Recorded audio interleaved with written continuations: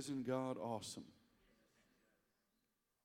Well, before I get into what I'm going to teach and preach, Brother Samuel has a timely 10, so let's get behind him in Jesus' name. Praise God, praise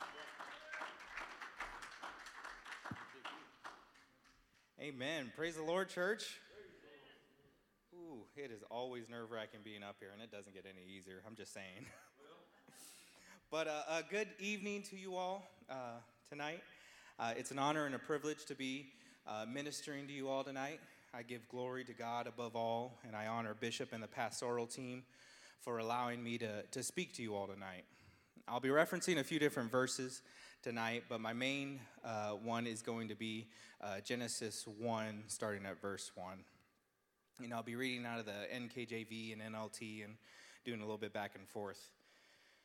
But to start it off, Genesis 1:1 reads, "In the beginning, God created the heavens and the earth was without form and void, and darkness was on the face of the deep. And the Spirit of God was hovering over the face of the waters.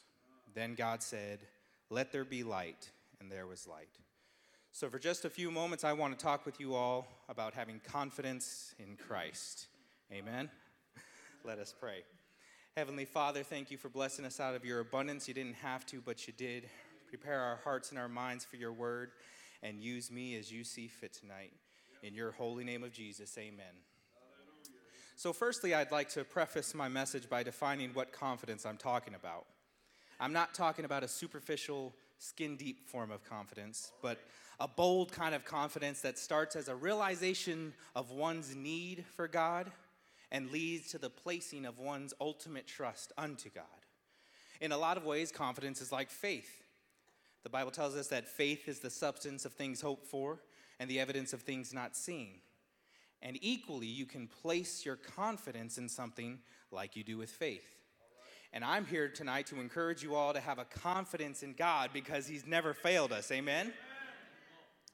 So firstly, I want to talk about being confident in his creation.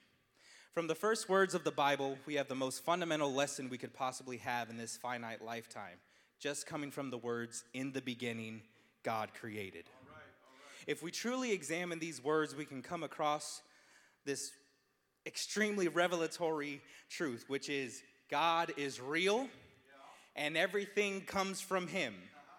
The fullness of everything that we see comes from God first saying, "Let there be." This is the God that we serve. The greatest confidence we can gain from creation is fully understanding that all of what we see is a product of God's words. So be confident in God's creation. Nothing is made without purpose, and that includes all of us here and everyone else in the world. God creates out of his fullness, and specifically, us, we're made beautifully and wonderfully in his image. So have confidence in God that he not only made all things, but he made them exactly as they were supposed to be. Amen? Secondly, be confident in his word and the conversations you have with God. The first conversation that God recorded was about creation. His word stands leagues above any form of literature we could ever produce. The Bible can prove itself within the contents of its own books. And one big reason is about 27% of the Bible is prophetic, prophecy, both about things which have taken place already and things that will take place. And it's believed that Jesus performed anywhere from 300 to 450 prophecies in his lifetime. It's also believed that there are even more prophecies that are yet to be fulfilled. And if you don't believe that, look it up, show yourself approved. God's not a man that he should lie. God made his word as a source for us because it's lovely, it's infallible, and it points to a conversation God has been having with his people since the dawn of time. When you read the word, it's like viewing a conversation history of God and his people. So have confidence in that. It's not just words from a man, but it's inspired word.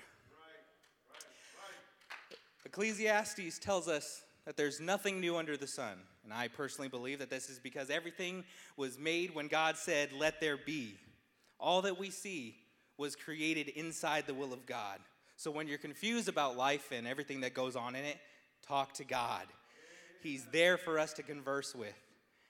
And it would be unwise to not talk to him whenever we're going through everything that we're going through. James 1:23 talks about a man who hears the word but doesn't do it, and how that man is like someone who looks at his reflection, walks away, and immediately forgets what he looks like. And so too is someone that forgets the conversations he has with God. So I encourage you, be confident in his word. Be confident in the conversations you have with him, and let them hold value in your life, because they'll get you through the darkest times you go through. Be confident in where God has placed you. If you want to be a better preacher, a better teacher, a better believer of God, start with more confidence in who he is and what he does. God places you, so anchor down in it. Look at Job. This man had his whole lifestyle as a shepherd going for him. He was wealthy, he had a big family, lots of land, wealth. And a lot of us want to stay there, myself included. But as we know, that's not always how our walk with God goes. Job goes on to lose his family, his livestock, and a lot else. And he's presented with a chance to curse God and die. He's not done anything wrong. He hasn't rebelled against God in any sort of way. He's simply following the path that God set before him with all his heart. And his life gets wrecked. And somehow Job musters up the strength to say, though he slay me, yet will I trust him. So I wholeheartedly believe that it's because Job had confidence in God, where God was leading Job. Sure, Job had questions. We all have questions. Yet he decided to stick with this walk because he had confidence, knowing that God knew what he was doing, where he was leading us. So don't let yourself overthink. I get it. I'm a big overthinker myself. But don't overthink on these things. Have confidence in where God's taking you. When he speaks to you, he's telling you the truth because he is truth. And when you know truth, you can have confidence in it and follow it. Lastly, be confident in your personal cross. Luke 9:23 says, then he said unto them, if anyone desires to come after me, let him deny himself and take up his cross daily and follow me. When you analyze this verse, you can learn that it's important to deny our own nature, because the truth of the matter is humanity is flawed. Our nature is so messed up since the beginning of everything that we become our own undoing, and then we have the audacity to blame God about it. God has given us gifts over time, and yet we turn them into traps. God gave us intimacy between man and a woman, and we made sex trafficking. He gave us shelter and we became runaways. He gave us medicine and we made drugs. He gave us food and we became gluttons. He gave us wealth and we became gamblers. He gave us freedom and we chose to leave his presence. He gave us the abilities and we made ourselves idols. He gave us the word to know him and we criticized its origin. Yet knowing all the humanity, all the evil that we would commit, God still He still confidently speaks creation into being. Knowing that there would be people who reject him. Knowing that there would be people who mocked him. Knowing that there would be people who spat in his face and everything that he stood for. Yet he still died for you and me because he had confidence in us. So place your confidence in him, for he first had confidence in us. Romans 11:36 tells us, for everything comes from him and exists by his power and is intended for his glory. All things can bring glory to God when you allow God into your heart and when you confidently walk in that. It doesn't mean things will be perfect. It means I'm going to bring God glory in this. Even when it doesn't make sense to me, even when my heart is broken, even when my mind is clouded, I will have confidence that God's my Savior, that he's my provider, that he's my way out. He's my light in the darkness. He's my rest in the storm, and he's my strength in my weaknesses. Amen? This is why we got to choose to be confident in who he is, who he made us to be, and where he leads us. Because although he has every reason to condemn us straight to hell, he gives us a way to heaven each and every day. So as the sons of Korah said at the end of Psalm 48, for this is God, our God forever and ever. He will be our guide even unto death. So take a minute, take now, take tomorrow, take the rest of this week, take the rest of this month, the rest of this year, every time that you can think free for yourself and rejoice in who he is and have confidence for who he is, because he is creator of all things and he first had confidence in us. Amen. Let's clap your hands and rejoice for him.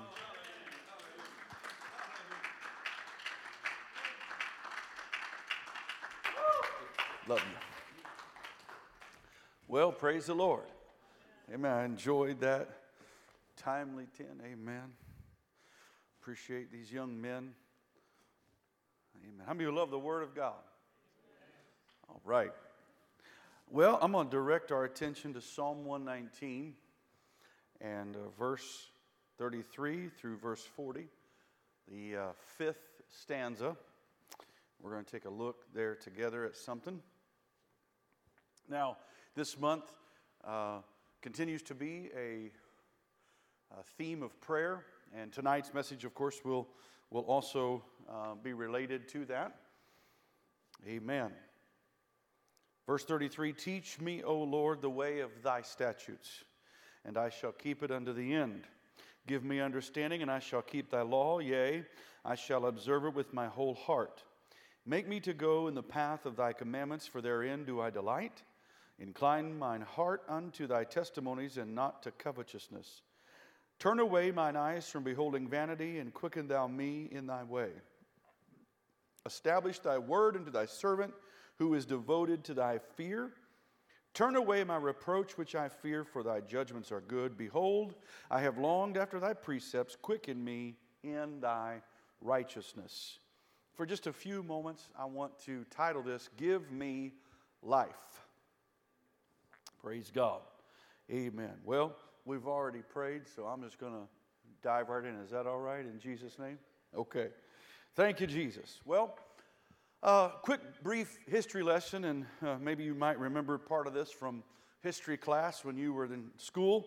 But on March 23rd, 1775, in a speech which he made to the Second Virginia Convention, Patrick Henry concluded that speech with these famous words, "Give me liberty or give me death."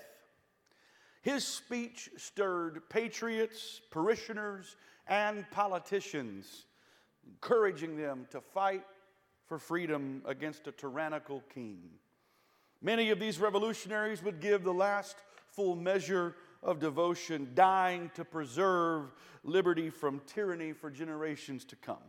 They would be hated and hunted by those who claimed they were rebels, and yet their sacrifice would give birth to the United States of America.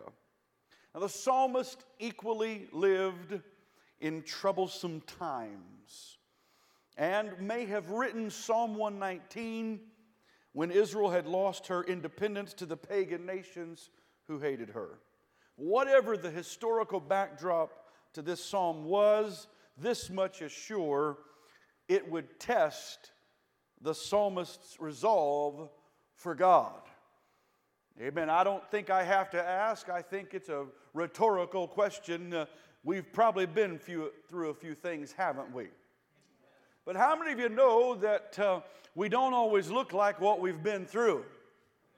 Amen. Because God brings us through, and He does a really good job of protecting us. Well, the lyrics of this fifth stanza reveal what the psalmist did to strengthen his resolve in order for him to persevere through the difficulties and dangers that were attempting to overwhelm him.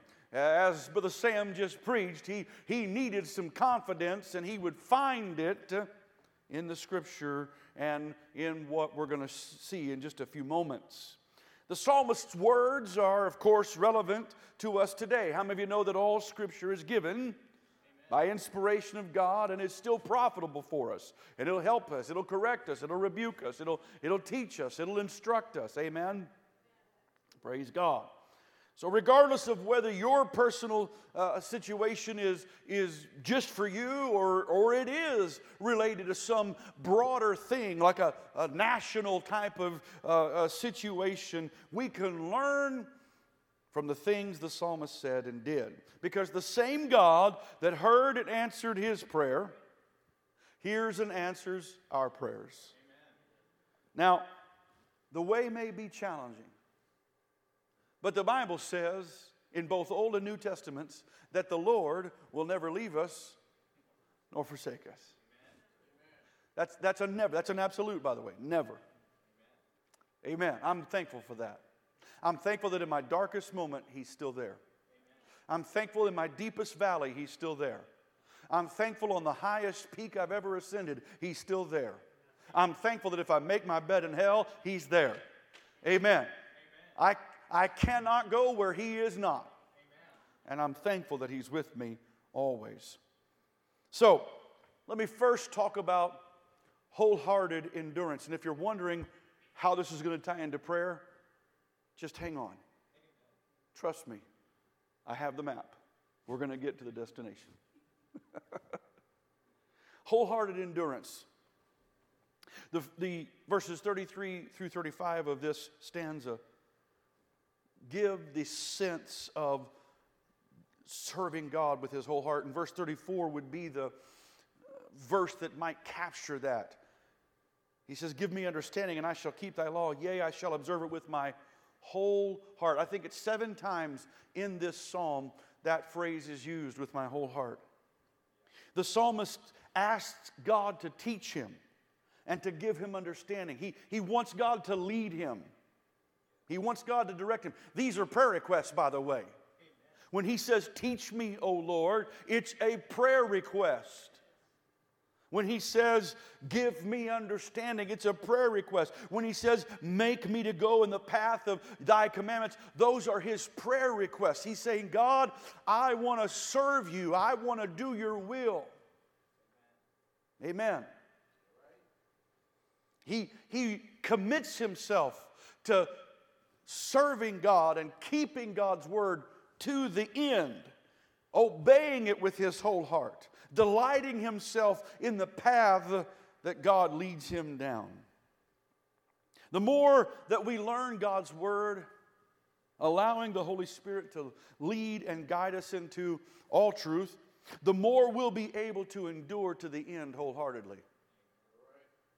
You know, the longer I live for God, the harder it becomes for me to walk away from Him. Because I've come too far. I've seen too much. And eternity is too beautiful to spend with Him and or too devastating to spend without Him. And so I don't want to give up now. Because I've seen Him do too much. And I know He's still a good God. And I know that my problem hasn't dethroned Him. Amen. The more that we walk with God in the path that He directs us in, the more we will delight in Him and His Word.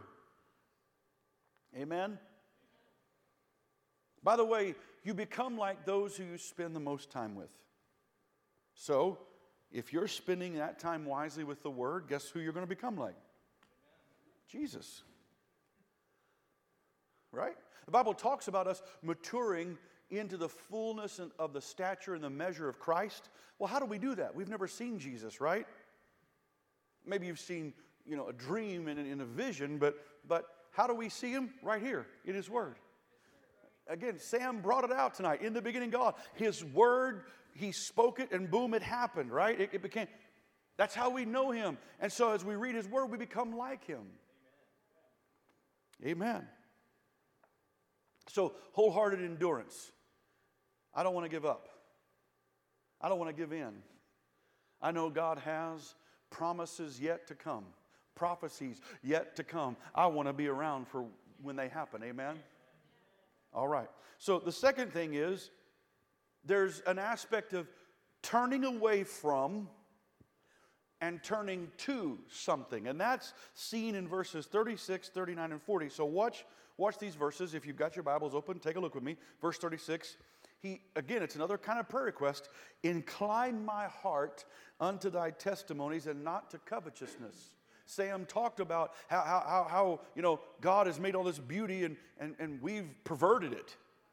And so what he's saying is, God, I want to get back to the beauty. Incline my heart to thy testimonies. The testimonies, by the way, are the works of God, which testify to his character. And so he's saying, God, I want to get back to the beauty of who you are and not to covetousness. In other words, I want to celebrate when my neighbor gets blessed. And not covet and say, well, why didn't I get mine? Right? Then, verse 39, turn away my reproach which I fear. Now another prayer request comes. God, I know I'm not a perfect man. I know I've sinned and come short of the glory of God. Your judgments are good, so Lord, turn away my reproach. I don't want that to become who I am. I don't want that to be in the record, Lord. Your judgments are good. He knows he's been forgiven, but he also remembers what he did. Okay? In verse 40, behold, I have longed after thy precepts. Quicken me in thy righteousness. The psalmist recognizes my righteousness is as filthy rags. If I'm not, quicken means to be made alive. If I'm not made alive in his righteousness, I have nothing. So let's take a little bit deeper work. The word incline, let's go back to verse 36 for a minute. Incline there means cause me to long for. He knows that it is not his natural ability to long for God. So he wants God to put something within him to long for God. Right? He needs God to create that longing within him. He doesn't just want to serve God out of duty, but out of relationship. So the psalmist wants God's help to cause him to long for his word. He repeats this desire for God's help in the final verse when he says, behold, I long for your precepts. By the way, did you know that the antidote to coveting is contentment? And did you know that contentment is a learned behavior?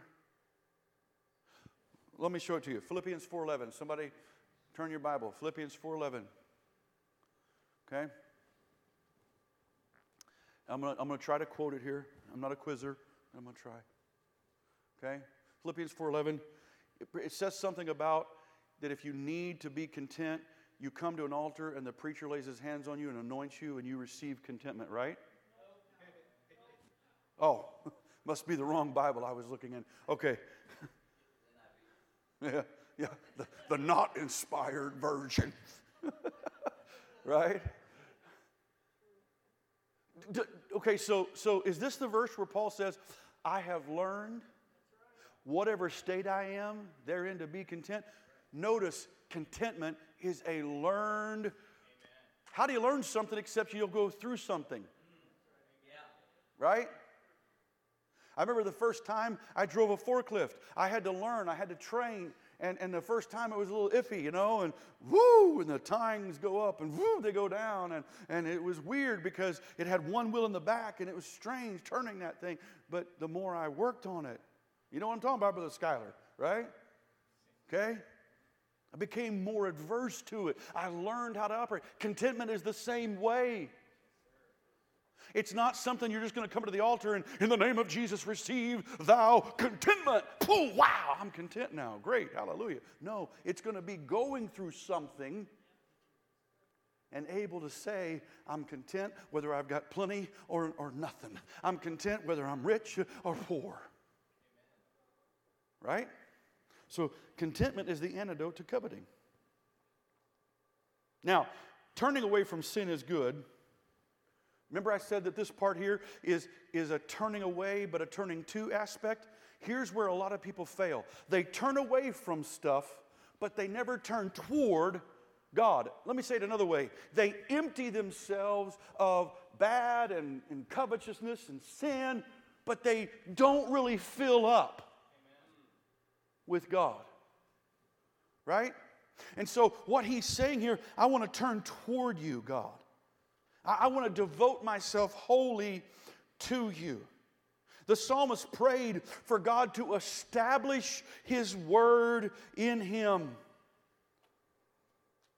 Obedience to the law, to the letter of the law, is legalism.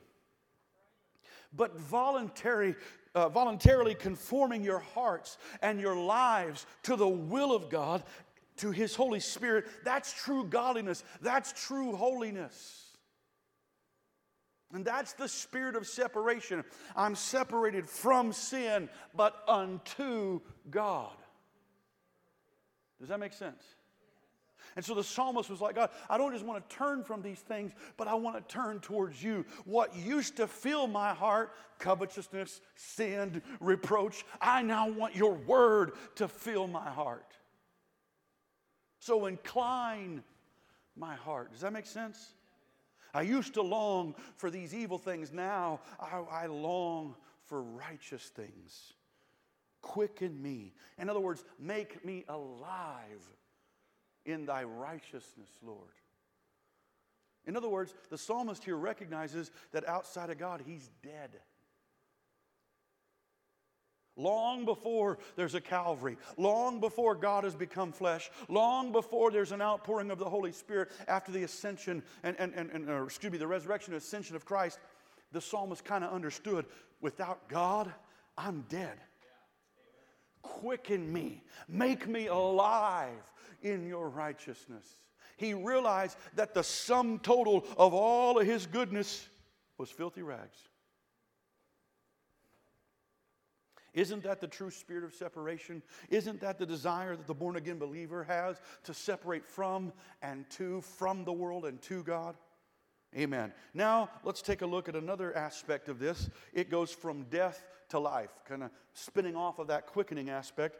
Look at verse 37 and 38 and verse 40 with me here. Turn away my eyes from beholding vanity, and quicken, or make me alive.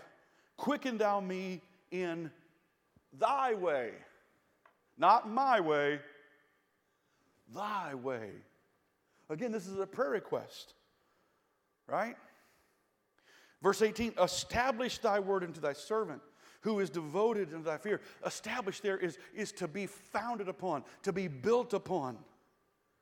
Verse 40, behold, I have longed after thy precepts. Quicken me in thy righteousness. So both in verse 37 and verse 40, he's prayed to be made alive.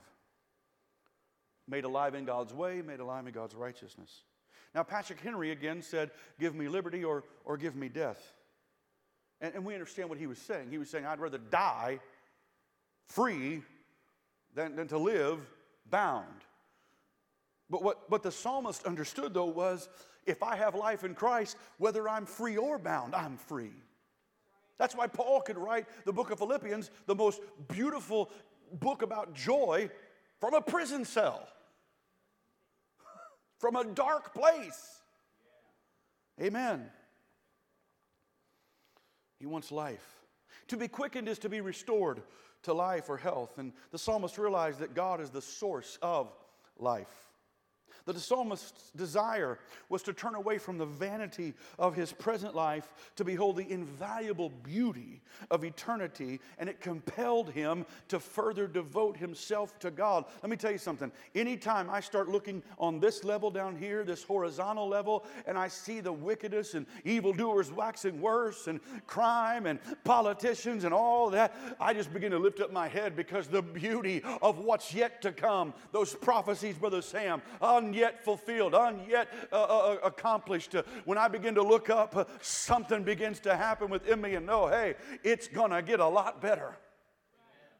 Amen.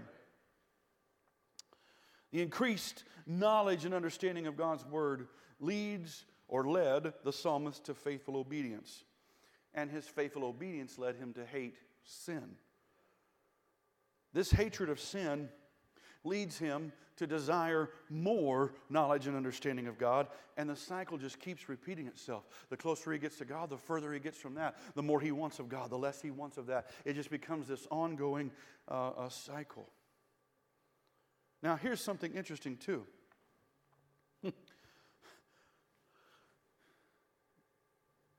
The word quicken, one of its definitions, I looked it up, can mean to live forever. So the psalmist is like, Lord, I know this ain't the end.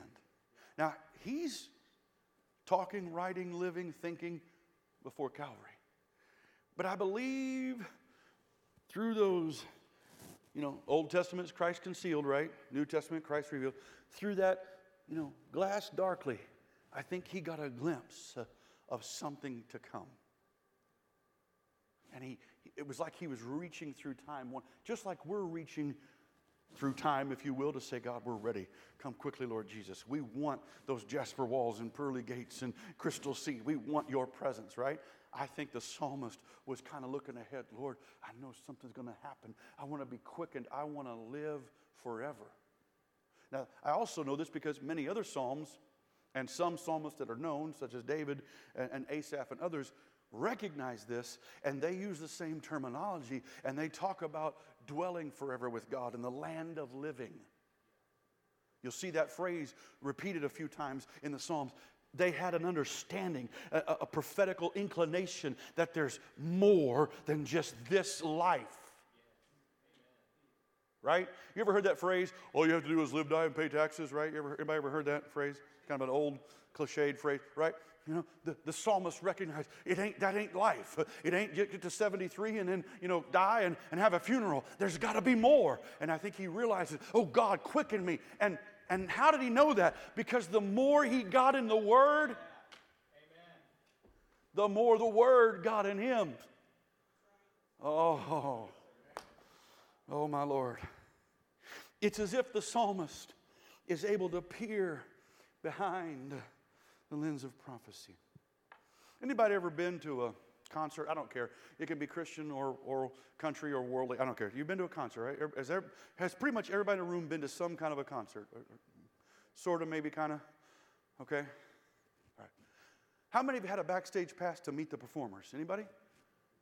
Anybody online? Wave online. If you're on there, put your thumbs up or something. You have? You've had a backstage pass? Really? That's cool. First person I've ever met. That's awesome. I won't ask who it was in case it was in your past. Right?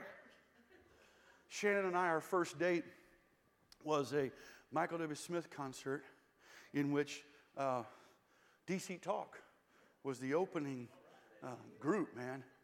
And, that was pretty cool. That was. And it was at the Powell Symphony Hall.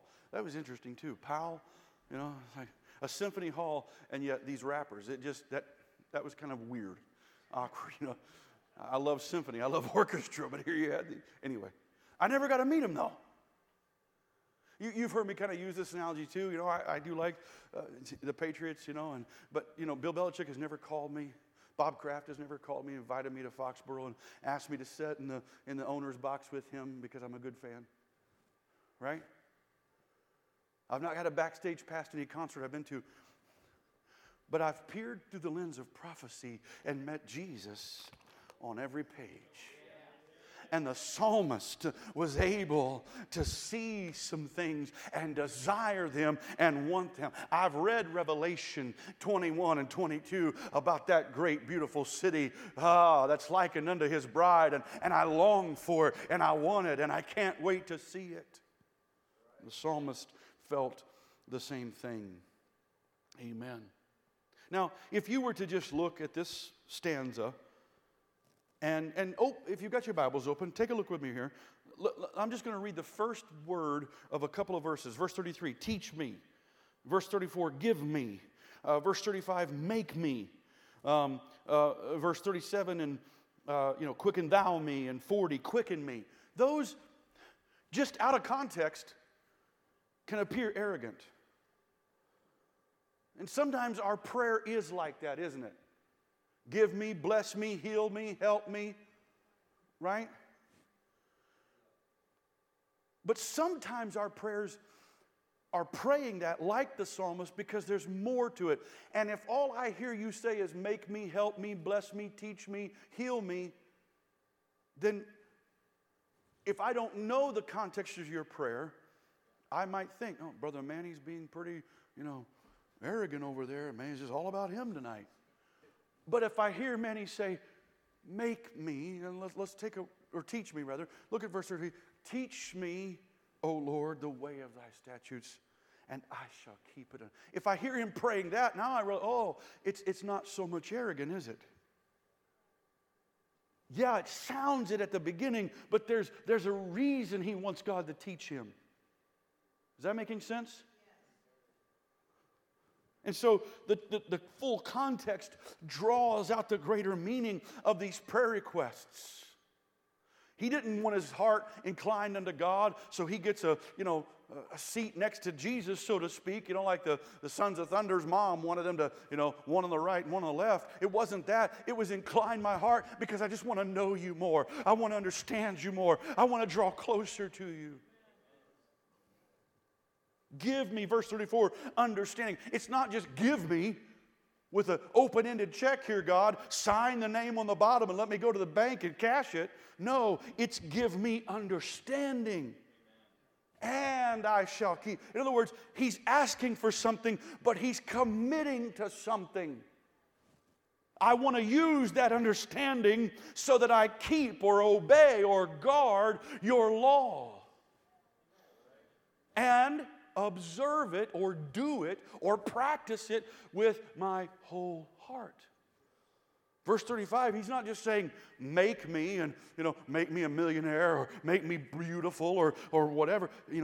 He's saying, make me to go in the path of thy commandments.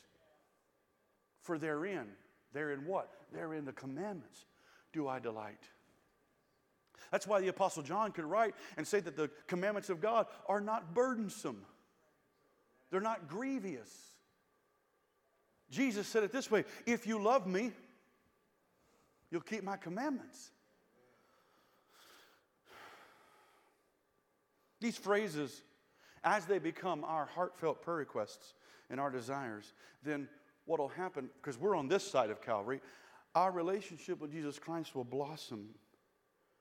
And the fruit born from a closer relationship with Jesus will provide hope and healing to others.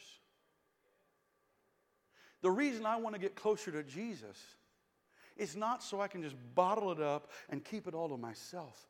It's so that others can benefit. Does that make sense? Now, I had my notes all typed and ready to this point, and I felt the Spirit impress me to go dig deeper into the fifth letter. As you've noticed in the last couple of services, last week and then Sunday, I talked a little bit about the depth of some of the Hebrew letters, right? Psalm 119 is an acrostic. There's 22 letters in the Hebrew alphabet. This is the fifth letter, He, H-E or H-E-H, right? It comprises three parts representing thought, speech, and action. And if you look at the symbol, it looks like, this almost like an N. You got one line going up, you got this little dash at the top, and another line going down. And so those three represent thought, speech, and action. Kind of like, let there be, and there was. By the way, yet again tonight, you can see, I didn't tell Sam what to preach. He didn't know what I was preaching. But the Lord is connecting them. And so within that letter is thought, speech, and action. And here's how the Jews see the fifth letter of the Hebrew alphabet, okay? Now, I'm going to go back for a minute and read you the take-home truth. This is going to be the quote that goes out tonight on social media. The fruit born from a closer relationship with Jesus will provide hope and healing to others. Now, let me explain the fifth letter. The simple truth is that the Jews view this letter as an obligation to bring the eternal God into the physical world. When they live such a life that this eternal, invisible, great Almighty God is brought into the physical life, He is revealed. Well, isn't that how Jesus taught us to pray? Thy kingdom come, thy will be done on earth as it is in heaven. Right? as we pray that, as we pray like the psalmist, teach me, not just so I can say, I've got a master's degree now, but teach me so that the master leads me and others benefit. Make me, quicken me, incline me, all of these things. When the context of those prayers are added, it's because I want others to be blessed. That's exactly what the fifth letter means. It's bringing an otherwise invisible God into reality to people to see. It's why some say Christians are the only Bible some people will ever read. So again, the fruit born from a closer relationship with Jesus will provide hope and healing to others. I wonder if for the last few minutes, it's 7:50, I wonder for the last just few minutes here, if we could pray the Lord's Prayer. If you want to look it up, it's in Matthew 6, starts at verse 9. I'll just quickly run through it real quick. Our Father, we know who that is, that's Jesus, right? Who art in heaven, we know where he reigns from. Hallowed be thy name, we know his name. I mean, you could pray almost 20 minutes just there on the revelation of who he is. Verse 10, thy kingdom come, thy will be done in earth as it is in heaven. Give us this day our daily bread, and forgive us our debts as we forgive our debtors. Lead us not into temptation, but deliver us from evil. For thine is the kingdom and the power and the glory forever. Amen. I wonder if we could take just a few moments and pray this tonight, and pray that we would bring Jesus to the world. That we would be the Jesus that our coworkers and neighbors would see. That tonight our youth, when they're at the hotel, when they're at the restaurants, would be the example to show Jesus. That our quizzers, when they're there, would do the same. That when we're on vacation, we would do the same. Hallelujah. Can we do that right now? Lord Jesus, we pray. We know you're our Father. We know, oh God, you're the everlasting Father. Hallelujah. You are our advocate and Father, Jesus. And so we come to you right now and we pray. Not just for ourselves, not for our own benefit, but that whatever we do pray would be to help bring you to others. And we know, oh God, that you reign supreme in the heavens and on earth. We know that you are far above all principality and power and dominion and might, and every name that is named in this world and in the world to come. And everything is under your feet, Lord. And everything is under our feet because you've exalted us with you in heavenly places, and you have put things under our feet. And so, Lord, we declare, hallowed be your name. We thank you for the revelation of your name. We thank you for the revelation of your word. Jesus, we lift you up and exalt you tonight over our homes, over our finances, over our families, over our community. God, we exalt your name, Jesus, over our world, over our situations and circumstances. Hallowed be your name. It's high and lifted up. It's glorious and true. We exalt it over every sickness and disease.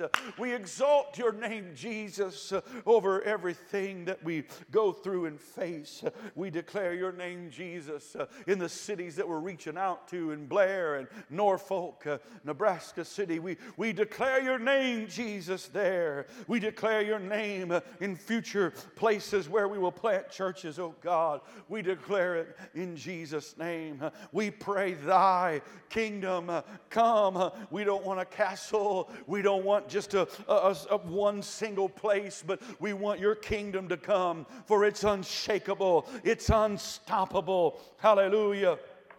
Thy will be done in earth, that your will be done here as it is in heaven, Lord. We know there's no fear in heaven, so in Omaha as it is in heaven, oh God, in Blair as it is in heaven, in Norfolk as it is in heaven, in Nebraska City as it is in heaven, in the Omaha Metro as it is in heaven, oh God, in our homes as it is in heaven, on our jobs as it is in heaven, in our schools as it is in heaven, in the political realm as it is in heaven, in governments as it is in heaven.